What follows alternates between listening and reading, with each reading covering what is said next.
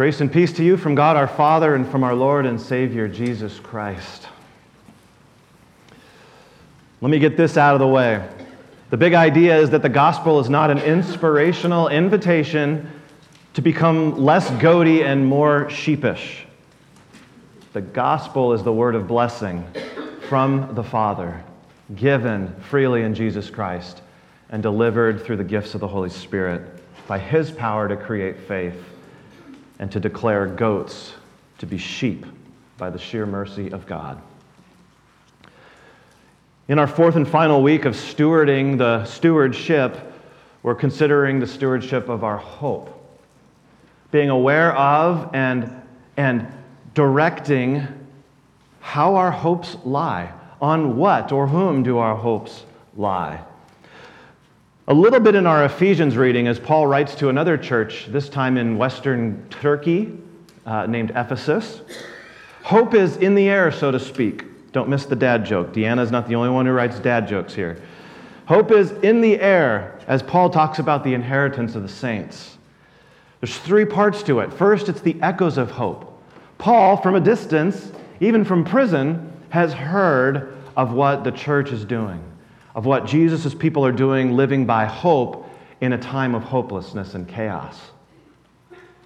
The second piece of this is the glory of hope. That Paul says, I pray for you every day. I pray for you to receive a spirit of wisdom as you come to know God, as you come to know Jesus, so that with the eyes of your heart being enlightened, you may know the hope to which God has called you, the riches of His glorious inheritance among the saints, the immeasurable greatness of His power for all who believe according to His power.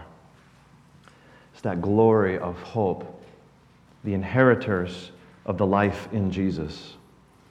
And then that hope has a power. The final piece of this opening paragraph of his letter is the power of that hope. This power of hope is the same power God used to work the resurrection from the dead of His Son, Jesus Christ, on the third day. It's the same power by which Jesus ascended to the heavens, by which Jesus sits at the right hand of the Father, sitting in the authority of God.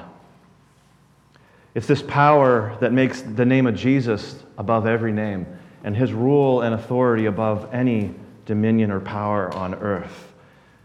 It's this power that makes Jesus to have all things under His feet. Which would be kind of a fun variation of the children's song. He's got the whole world in His hands.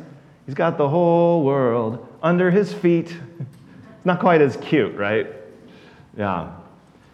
But what Paul is telling the Ephesians and us is that over all things, Jesus is King. And He fills all in all. Being at the right hand of the Father or sitting on the throne of heaven doesn't mean Jesus is far away like you need a spaceship to get there. It means that Jesus has now filled all in all, as Paul puts it. You can't go anywhere in this world without running into Jesus. You can't give anybody food or drink or clothing or comfort without running into Jesus.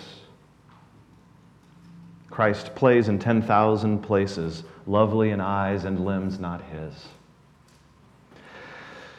But we need to spend more time in the Matthew one because, like these parables of judgment, this is our third Sunday with a parable that should make us squirm if we have ears to hear. And this is the worst of all, and it's the last one. Right after this, it's time to have a Last Supper and move to the arrest in the garden and the crucifixion. We're at the end of the story, so this parable not only is a capstone of future history, but it's a capstone of Matthew's whole organizing of the Jesus story, of what Jesus has said and done before the Passion Week. And unfortunately, we hear the sheep and the goats, and immediately we start singing, like the kids, I just hope to God that I'm a sheep, ba, ba, ba, ba. I'm just praying there's a chance that I'm a sheep, ba, ba, ba, ba. I have heard so many variations of that tune, never sung, but I've heard loved ones at the funeral of their husband or wife say things like, I just hope that someday I'll be reunited with them. I just hope I'm good enough to go to heaven too. I just hope that I'm a sheep. I mean, my goodness, even Mr. Rogers got the gospel wrong at the very end of his life. Mr. Rogers, I just talked about him the other week. If you've watched that beautiful documentary where his wife talks about Fred on his deathbed, and Fred goes, I just hope that I'm a good sheep. And Fred's wife doesn't give him the gospel. She says, oh, Fred, if anybody is a good sheep, you are a good sheep. This is how it goes in the documentary. Oh, it is such a moment for Mr. Rogers to receive the gospel for himself after giving it to so many of us. He's not a good sheep because he's Mr. Rogers. He's a good sheep because Jesus knows Fred's name. That's the gospel. I don't hope to God that I'm a sheep.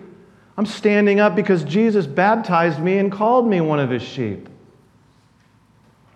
And when the rest of you gather at my service one day, I hope somebody commends me with a prayer that says, Great shepherd of the sheep, into your hands we commend one of your own flock, a lamb of your own sheep herd. So I don't just hope to God that I'm a sheep. I thank God that he's made this goat a sheep. And this parable, although your Bible might even call it the judgment of the nations, where's the judgment in this parable? There's no and then they all opened the book of sin and talked about the worst things they'd done. There's none of that. It's really a snapshot of a future separation, not a judgment. Now, there is judgment. The Bible's clear on that. But this picture in the sheep and the goats is not so much a judgment that's hanging in the balance, like, I hope I'm a sheep. Is he leaning to the right or the left as I approach the throne? But instead, it's a revelation of the relationship that was established by God and persisted by God through our life. It's a revealing of, oh my goodness, I'm a sheep and I didn't even know it. I mean, the sheep are blessedly oblivious. They're dumb sheep to the very end, right at the judgment seat. They're like, when did we do anything to help you out, God? And God says, you did it. There was one time I was hungry and sick. You did it to one of the least of these, and you did it to me because I know my own sheep. It's this beautiful self-forgetfulness. In fact, Jesus, or the king in this parable, Jesus, says, come, blessed of my Father, from the foundation of the world. Not come, blessed of my Father, who couldn't wait to see how you did, Charlie, in my chocolate factory. Instead, from the foundation of the world, this kingdom's been prepared for you, with you in mind. Come. The preparation was primordial, not present in our lives, and not purgatorial in a future limbo to work out the kinks in our lives. This kingdom has been prepared for you from the start. If you're oblivious to your good works, or at least enough of them to feel like it's more than a 50-50 shot, it's okay to be an oblivious sheep. You did it once, says the king. You helped me in the least, the last, the lost, the little, or the dying. So those are the hopes of the sheep on the right hand. The hopes of the sheep are, I hope this shepherd knows me and sees a sheep when he looks at me. And not only that, I know he's going to do that because he's already called me his good shepherd. Now, how does hope work on the left for the group, for the group of goats on the left? Hope works a little differently. If the sheep are oblivious, the goats are very obvious. They say, when did we not take care of you? When did we not feed and give drink and give visitation and comfort? When did we not? Tell us when we didn't do all these good works. And the king says, you didn't do it to one of the least of these. Oh my goodness. I mean, look at the sheep. They didn't even know this was on the test, and all of a sudden you're telling us that 99.9% is not a passing grade? But that's because their hopes are on themselves. Their hopes are on their goatiness, and goat being a good thing. Their hopes are on their good works. This is what it's like to live under the law, not the gospel. When you live under the law, it's never good enough. Never. The law never ends unless it ends in Christ through faith. The law never stops talking unless Christ lives in your conscience and shuts the door. The law always leaves us endlessly catching up short. There was always one of the least of these you could have helped and didn't. I mean, you'd have to go no further than your family to find those examples. But notice there's no parallel to "Come, blessed of my Father." The king doesn't say, "Come, you cursed by my Father from before the beginning of the world." It doesn't say that. It just says, "You that are living under a curse. You that are relying upon, hoping in your own goodness. What a curse to live under that weight in this life." I love this phrase. I'm going to use it in a few sermons. This pastor said, "I'm a Christian because I'm not good enough to be anything else."